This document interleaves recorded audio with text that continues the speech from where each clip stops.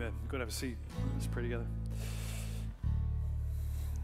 Father, I pray this time we have remaining that you would strip away any self-righteousness that we have, any confidence before you that's not found in Jesus. It's only through him that we have confident access to you, and it's only through his work on our behalf that we get to be accepted and a part of your family. Thank you for your word. Thank you for the promises for us today that stand as our assurance for this life and the life to come. And I ask that you do a work through your Spirit in us to confront us where we are given to sin and pride. Humble us before your word that we would be shaped by it. I pray that where we lack wisdom, that there be a degree to which you give it to us generously this morning when we ask it without doubting. We pray that your word would accomplish the purposes for which you have set it out to do, that it would mold and shape and convict and train and rebuke us and mold us into the image of Jesus. And I pray that you teach us, even through the example of the early church, what it means to be prayerful and what it means to be bold. In Jesus' name, amen. Amen. Go ahead and grab your Bibles. Let's open the book of Acts together. We'll be in Acts chapter 4. We're going to be in verses 23 through 31.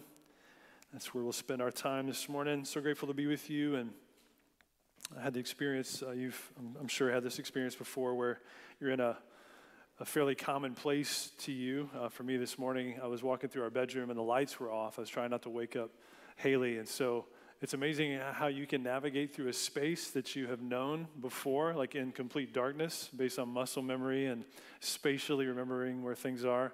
That's why when things are misplaced in the dark, it can get really dangerous, right?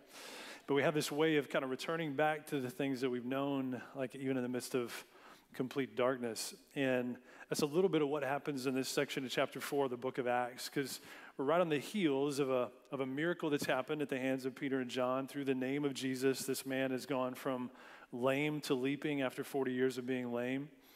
And then they've been persecuted. They've been brought before religious council. They put in prison for a night, questioned as to how they accomplished it, and then boldly proclaimed that what happened through the person and work of Jesus. And so now they've been let go, and they're returning back to the very things that ultimately are going to be the constant ballast for God's people and are still for us today. They return to God's people, and they return to prayer. And so that's where we find ourselves in verse 23. So why don't you join with me? We're going to read verses 23 through 31, then we'll go back and make some observations. Acts chapter 4, verse 23 says this. This is God's word. When they were released, that's Peter and John, they went to their friends and reported what the chief priests and the elders had said to them. And when they had heard it, they lifted their voices together to God and said, Sovereign Lord, who made the heaven and the earth and the sea and everything in them, who through the mouth of our father David, your servant, said by the Holy Spirit, why did the Gentiles rage and the peoples plot in vain? The kings of the earth set themselves, and the rulers were gathered together against the Lord and against his anointed. For truly in this city they were gathered together against your holy servant Jesus, whom you anointed, both Herod and Pontius Pilate, along with the Gentiles and the peoples of Israel, to do whatever your hand and your plan had predestined to take place. And now, Lord, look upon their threats and grant to your servants to continue to speak your word with all boldness, while you stretch out your hand to heal, and signs and wonders are performed through the name of your holy servant Jesus. And when they had prayed, the place in which they were gathered together was shaken, and they were all filled with the Holy Spirit and continued to speak the word of God with boldness. So those who were gathered together heard the words of the chief priests and the elders that had been told to Peter and John. If you look back in chapter 3, just real briefly in verses 18 and 21, the religious leaders, after they questioned them, found no way in which they could punish them because the miracle was so legitimate. They threatened them, and they basically said, don't speak anymore in the name of Jesus. So they told them that once. They revisited it later, and as they went out the door, they uttered threats to them. Don't speak in the name of Jesus or else, type of language. And so Peter and John kind of go out with that sort of environment, those whispers kind of covering their minds, right? And so they return back to God's people, and they go to their friends. And this is just a real simple but helpful picture. is when we find ourselves inevitably in difficulty, we should, by impulse and reflex, turn to the people of God, to go, to speak to them, to share with them, to enter in with them in prayer, and that's exactly what we see happening here. But because of the miracle legitimacy of it, there's buzz throughout the city. They let them go. They go to God's people. And when they heard the story, they lifted their voices together to God. So the impulse of this young church was to pray. When they're squeezed, they pray. And you're going to see all throughout the book of Acts in moments, not just even in moments of difficulty, they pray as a reflex or an impulse. We saw early on the initial birth and growth of the church, how they were devoted to prayer. That was in chapter 2. Even earlier than that, before the Spirit came, they were gathered together. You might remember in the room waiting for the promise of the Holy Spirit, and they were devoted to prayer. It was just the rhythm of life for them. They prayed together. They sought the Lord together.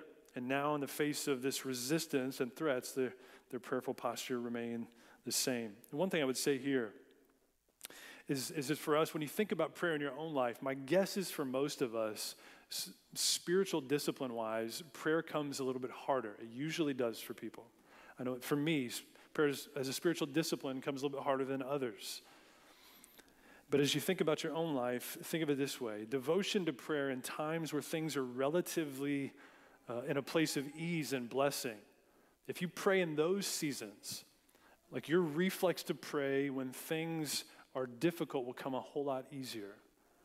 So devotion to prayer in times of blessing will produce more natural reflexes of prayer in times of trial and difficulty. So all the more right now, to the extent you feel kind of in a season of ease and blessing, we should be devoted to praying as a matter of pattern in our own lives. Romans 12:12 says, rejoice in hope, be patient in tribulation, and be constant in prayer.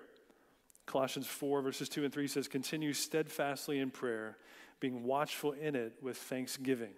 At the same time, pray also for us that God may open to us a door for the word. And so these people gathered together, they lifted their voices together. And this word together is in common. So you might remember back earlier in the book, there was this picture of being of one accord. And I called it fierce togetherness, which is kind of the fact this Greek word is a compound word that you could literally interpret fierce togetherness. So they were together, praying together, fiercely going to God together.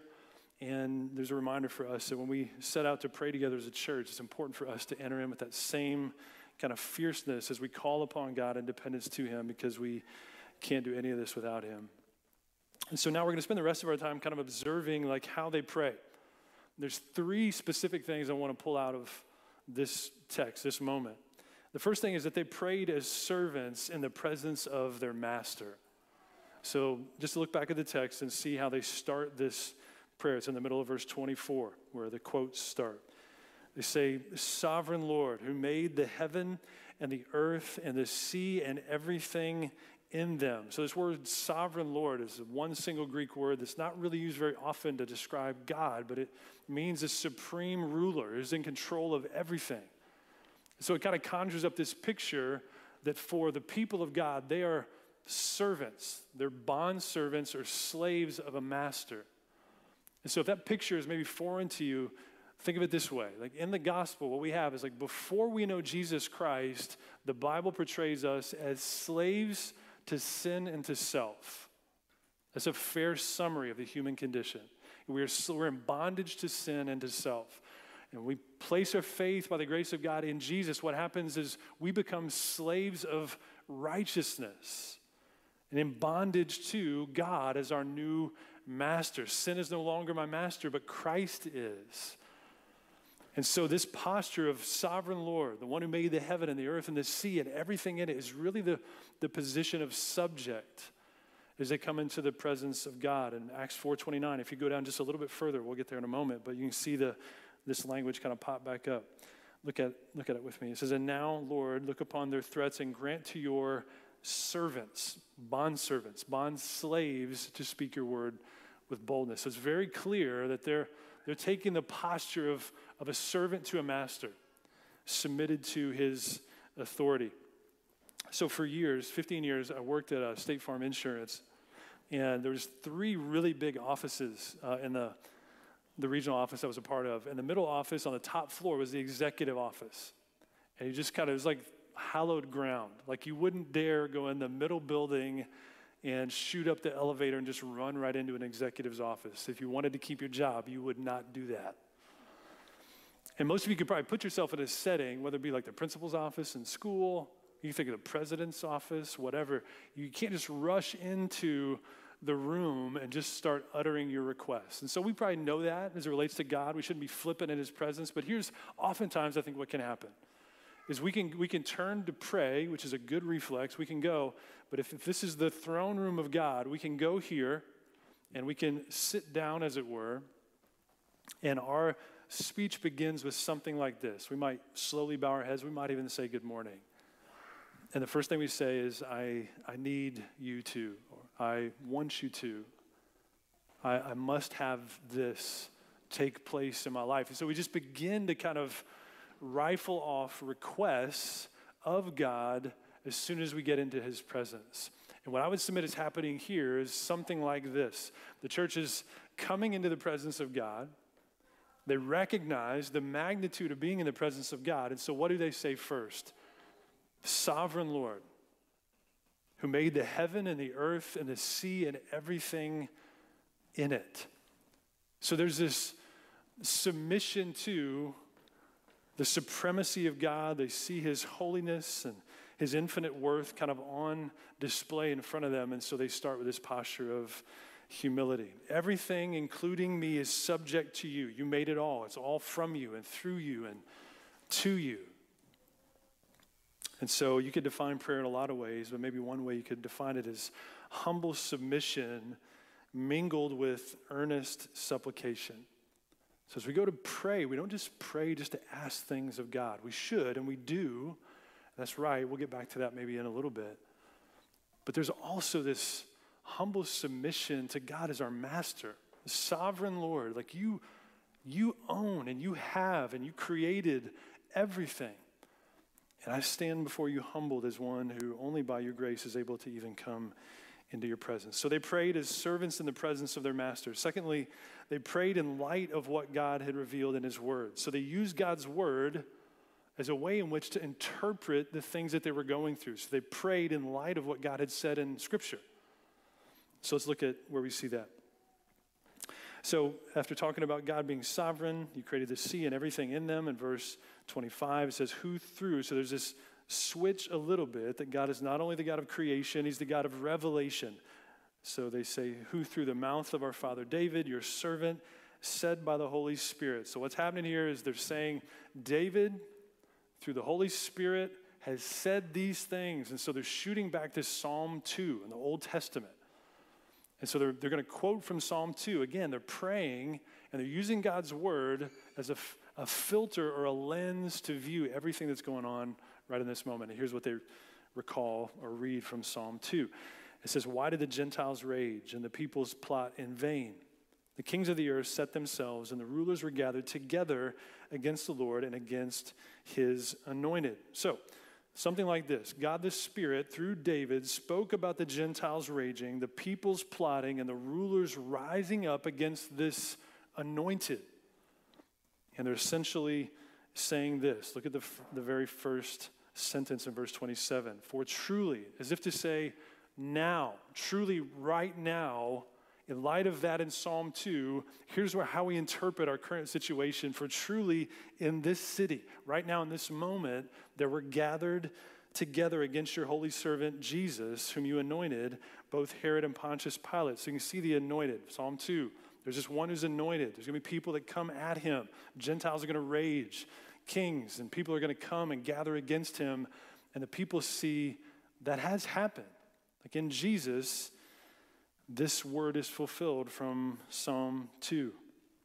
In this current hour, the Gentiles, the Romans, the people, the Jewish people, and the rulers, Jewish and Roman, gathered against Jesus.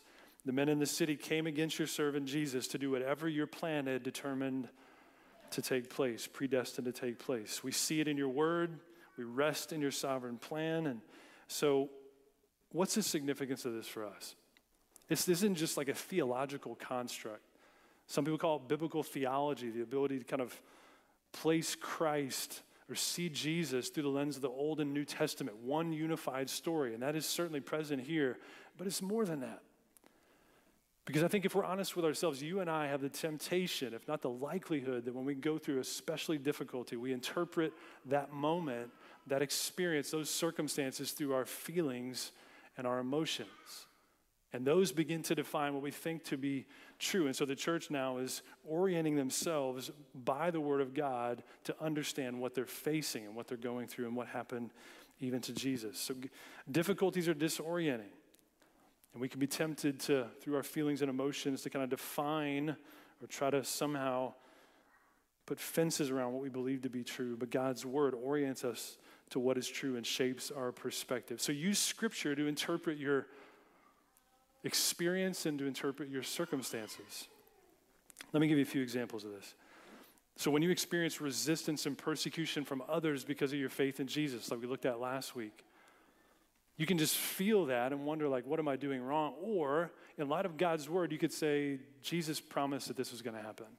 He actually told me this was going to take place. And so I now, through the Word of God, can orient myself to what God said was going to happen, actually is happening. So maybe in the midst of discouragement, maybe in the face of like relational conflict with your kids, with your spouse, with your roommates, with your friends, with your family, like we can look at just merely the human elements involved in those moments, or we can remember from Ephesians 6 that our battle isn't merely against flesh and blood.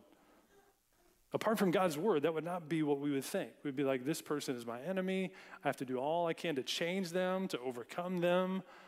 But God says, your battle isn't merely against flesh and blood. It's against spiritual forces. So God's Word reorients us around the current moment, the current challenge and situation. When you feel spiritually dry and distant from God, we would naturally think, well, maybe this is because I have unconfessed sin, unless you read Psalm 32. Psalm 32 says this, for when I kept silent, when I didn't confess my sin, my bones wasted away through my groaning all day long. For day and night your hand was heavy upon me.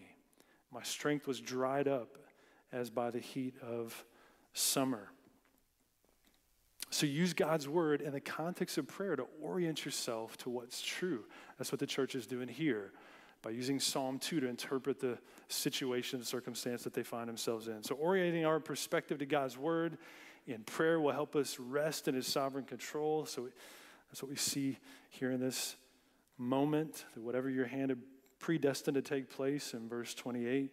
So even the raging and the plotting and the gathering of people against Jesus all fulfilled the direction and counsel of God. It was His hand ultimately at work. So, secondly, they prayed in light of what God revealed in His Word. And lastly, they prayed for boldness to speak. So you can look at it there with me. And notably, this is the first time they ask anything of God. And they say this, and now, Lord, verse 29, now, Lord, look upon their threats and grant to your servants to continue to speak your word with all boldness. So they didn't say, notably, right, Lord, if you could just remove these Jewish leaders and take them off the scene, maybe you strike them down, that would be helpful. And then we could be faithful. That's not what they did. Not that it's wrong to pray against persecution and ask for the Lord to stay the hand of those who are persecuting, but that's not what they did here. They said, now, Lord, look upon their threats. It seems to be this humble acknowledgement of, Lord, we can't do anything about what they've threatened to do to us. Like, we don't have any control over them. So you look upon, like you regard the things that they have uttered against us. So you could think of it this way. It's kind of like, Lord, you look upon them and we'll look to you. And that's a good impulse in prayer. You hear that in the Old Testament as well. It's like we don't know what to do, but our eyes are on you, right? So, Lord, you look upon the threats and we're going to look to you. Right? You take care of that in your hand and your plan, but we're going to look to you. We'll do what you sent us to do. We'll speak of what we've seen and heard, and they've threatened to harm us if we speak about Jesus. So verse 29, grant us as your servants to continue to speak your word with all boldness. And boldness here is this picture of being free and clear in our speech. You probably met one of these people before. You might even be this person possibly. There's some people who just don't seem to have any care about how people view them or what they think about them. You met one of these people before? Most of us do have some measure of the fear of man to where we just won't do certain things. Let me give you an example. So I'm driving down College the other day, and there's this guy, probably middle-aged guy. He had some really old school headphones on, and maybe a Walkman. It was really old. Anybody know what a Walkman is, right? The corded device that used to play music. And he was just jamming. Like, he was dancing, and nobody on the world existed except him. Like, he's dancing, just jamming to his music. And initially, my response is like, what is this guy doing?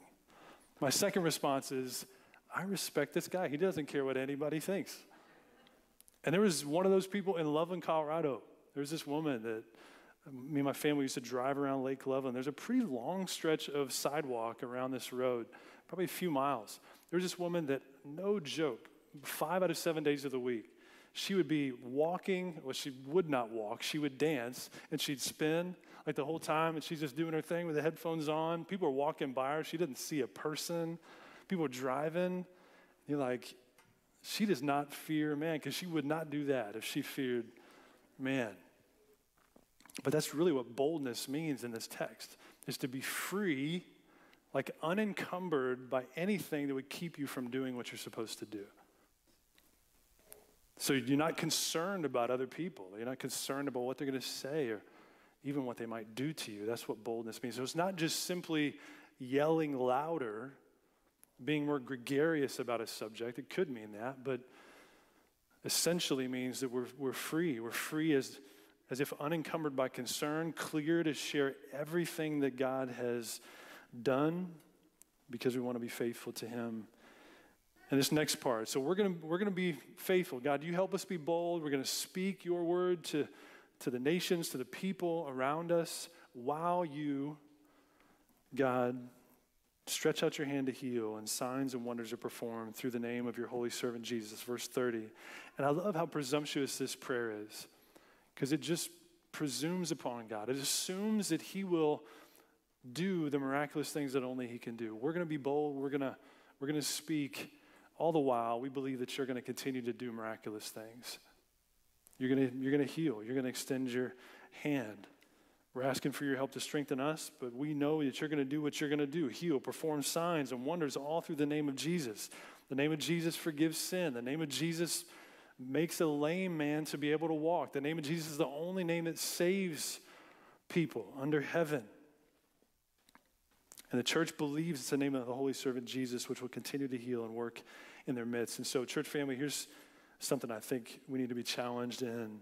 Is it, do we possess like this same simple supernatural faith? Like, do we really believe that the same Jesus who rose from the grave, did miraculous works in the early church, can and still does do miracles today? Do we believe that? Do we believe that's his character still, that he's the same yesterday, today, and forever? And some of us might be tempted to kind of get into theological kind of debate here on the place of miracles, and I'm not even venturing into that. It's just, do we believe that God still accomplishes the miraculous? Like, do we believe that? Do we believe Jesus is still at work in and through his people for the sake of his name? I would argue that one of the clearest indications that we believe that is how constantly and how fervently we pray. And I'm speaking to myself, just as I'm speaking to you. Is if we truly believe that God was still in the business of accomplishing miracles, we would pray as if it's true. And I'll levy a challenge to you that I heard years ago. I've shared here, I think, one other time years ago, but I think it's a motivating and confronting sort of picture. And it's this. If God were to show up today, let's just assume he walks in the room right now, stands before us, and he says, I've got good news for you. Everything you prayed for the last 2 weeks, I'm going to give it to you. So just imagine that moment. So here's the question. What would happen in the world given how we prayed the last 2 weeks? Would the needle move like in the kingdom of God? Would we see people saved? Would we see nations transformed? Would we see our neighbors saved, our children saved, because we have so consistently called out to God to do the things that only he can do? And I think we should feel convicted by that. I'm guessing all of us feel convicted by it. Because if we truly believed that this Jesus, like you're going to continue to extend your hand and heal and perform signs for the sake of your name, if we really believe that we would pray with a whole lot more consistency and a whole lot more fervency, and myself included in that. When they had prayed, the place in which they were gathered together was shaken, and they were all filled with the Holy Spirit and continued to speak the word of God with boldness. This is verse 30 and 31. So following their time of prayer, God's presence was so tangible, it shook the place where they were. We don't really know anything about where they were. And we could have a whole kind of survey here about the way the presence of God comes on his people in different moments and places and shakes the ground, but we're not going to focus on that. But here's just a brief comment from a commentator, Arthur Pearson. He says, the presence of the Holy Spirit was so wonderfully manifested that even dead walls felt the power of the Spirit of life.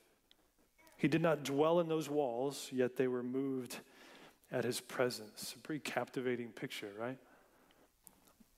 And I think we can be captivated by trying to focus on maybe the more supernatural signs, like things shaking and moving in this place. But there's not a whole lot of time spent here on what happened or even the location. The verse doesn't say the place was shaken, so they set up an altar in that place so people could come and visit like an exhibit and say, hey, the presence of God came here one time and it shook the walls. It was great. You should have been here. That's not what happens.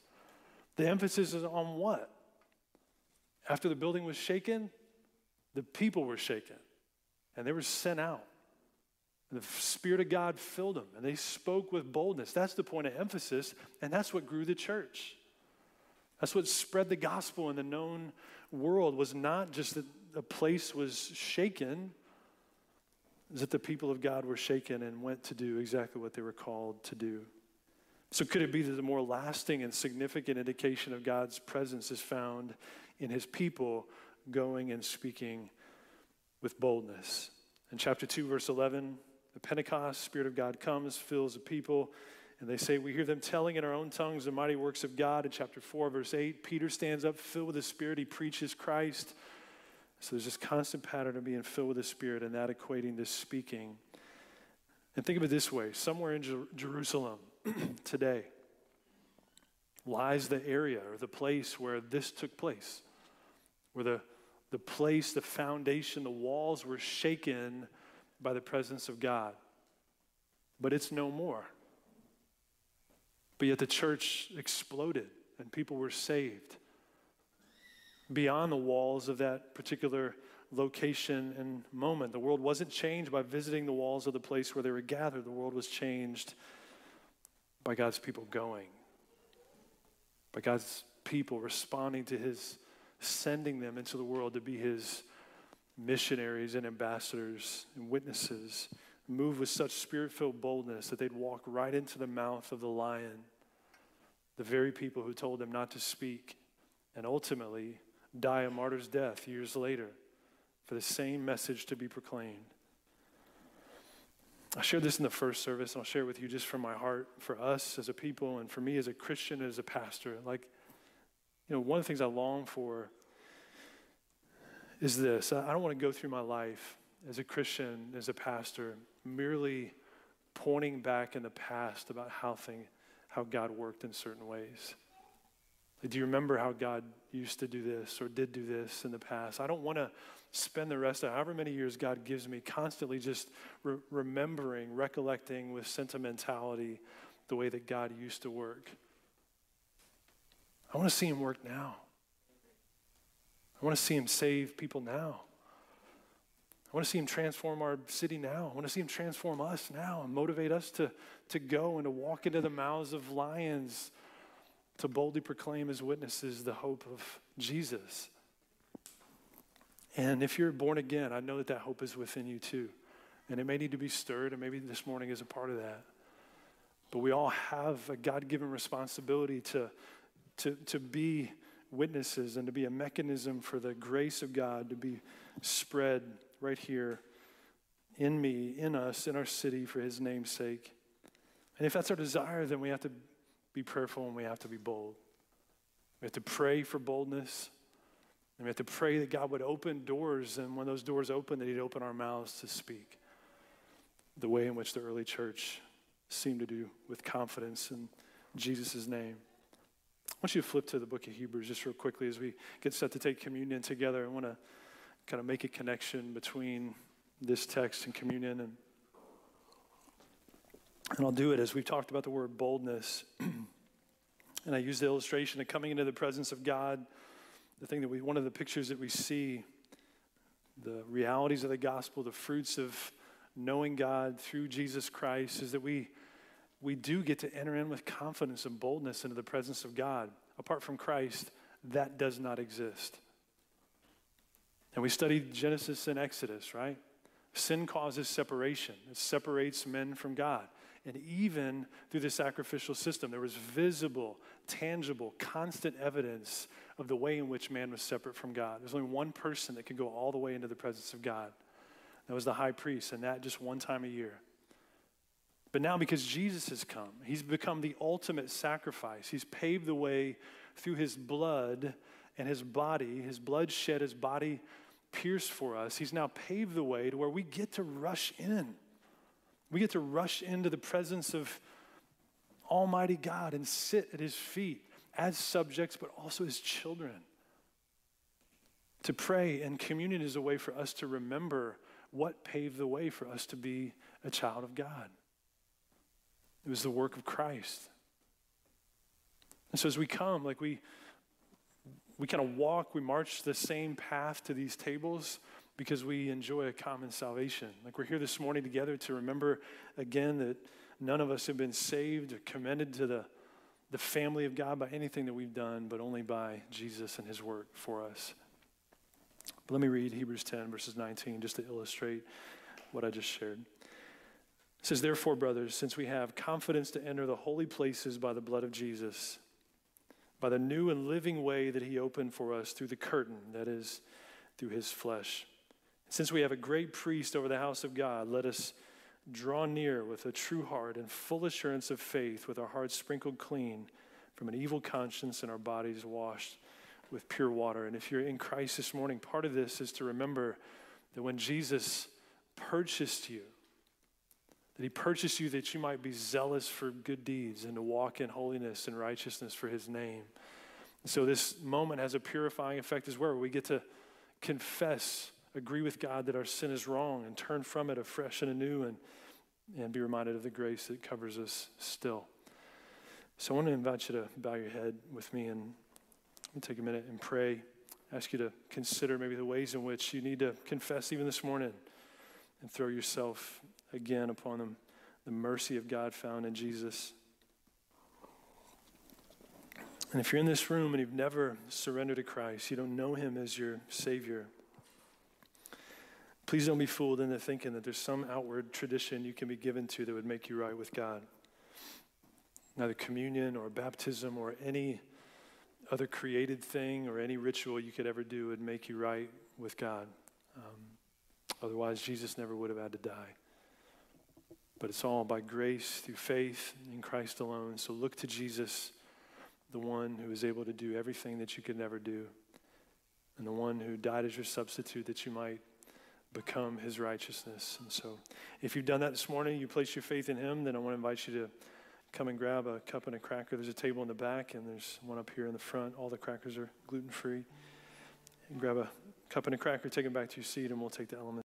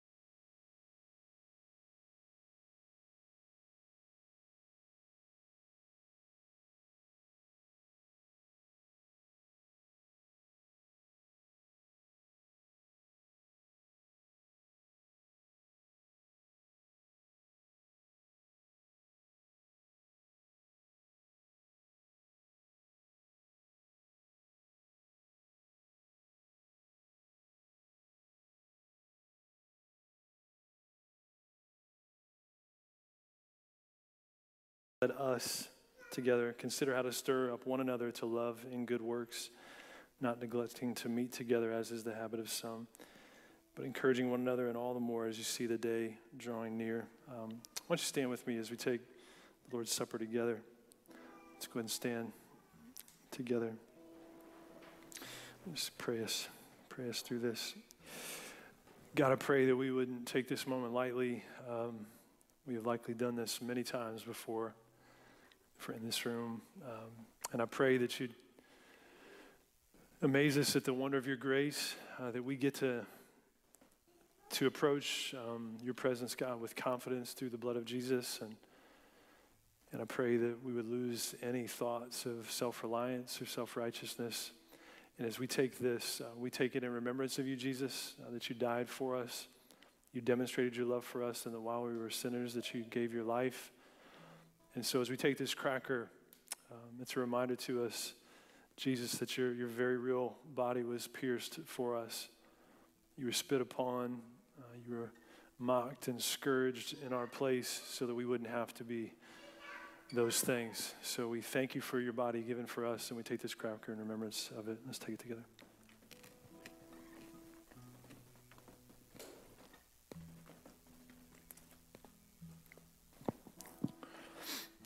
And Father, as we take this cup together, would you remind us of the full weight of our wrath that was taken upon Jesus, that he drank all of your wrath for our rebellion and sin, and so there's none left for us to drink. So as we stare at the cup empty after we take it, we want to thank you that everything we need for forgiveness is found in Christ. And we have our hearts and our consciences sprinkled clean, and now we can enter in full assurance of our salvation together. So we take this cup in remembrance of the blood of Jesus shed for our sin. Let's take it together.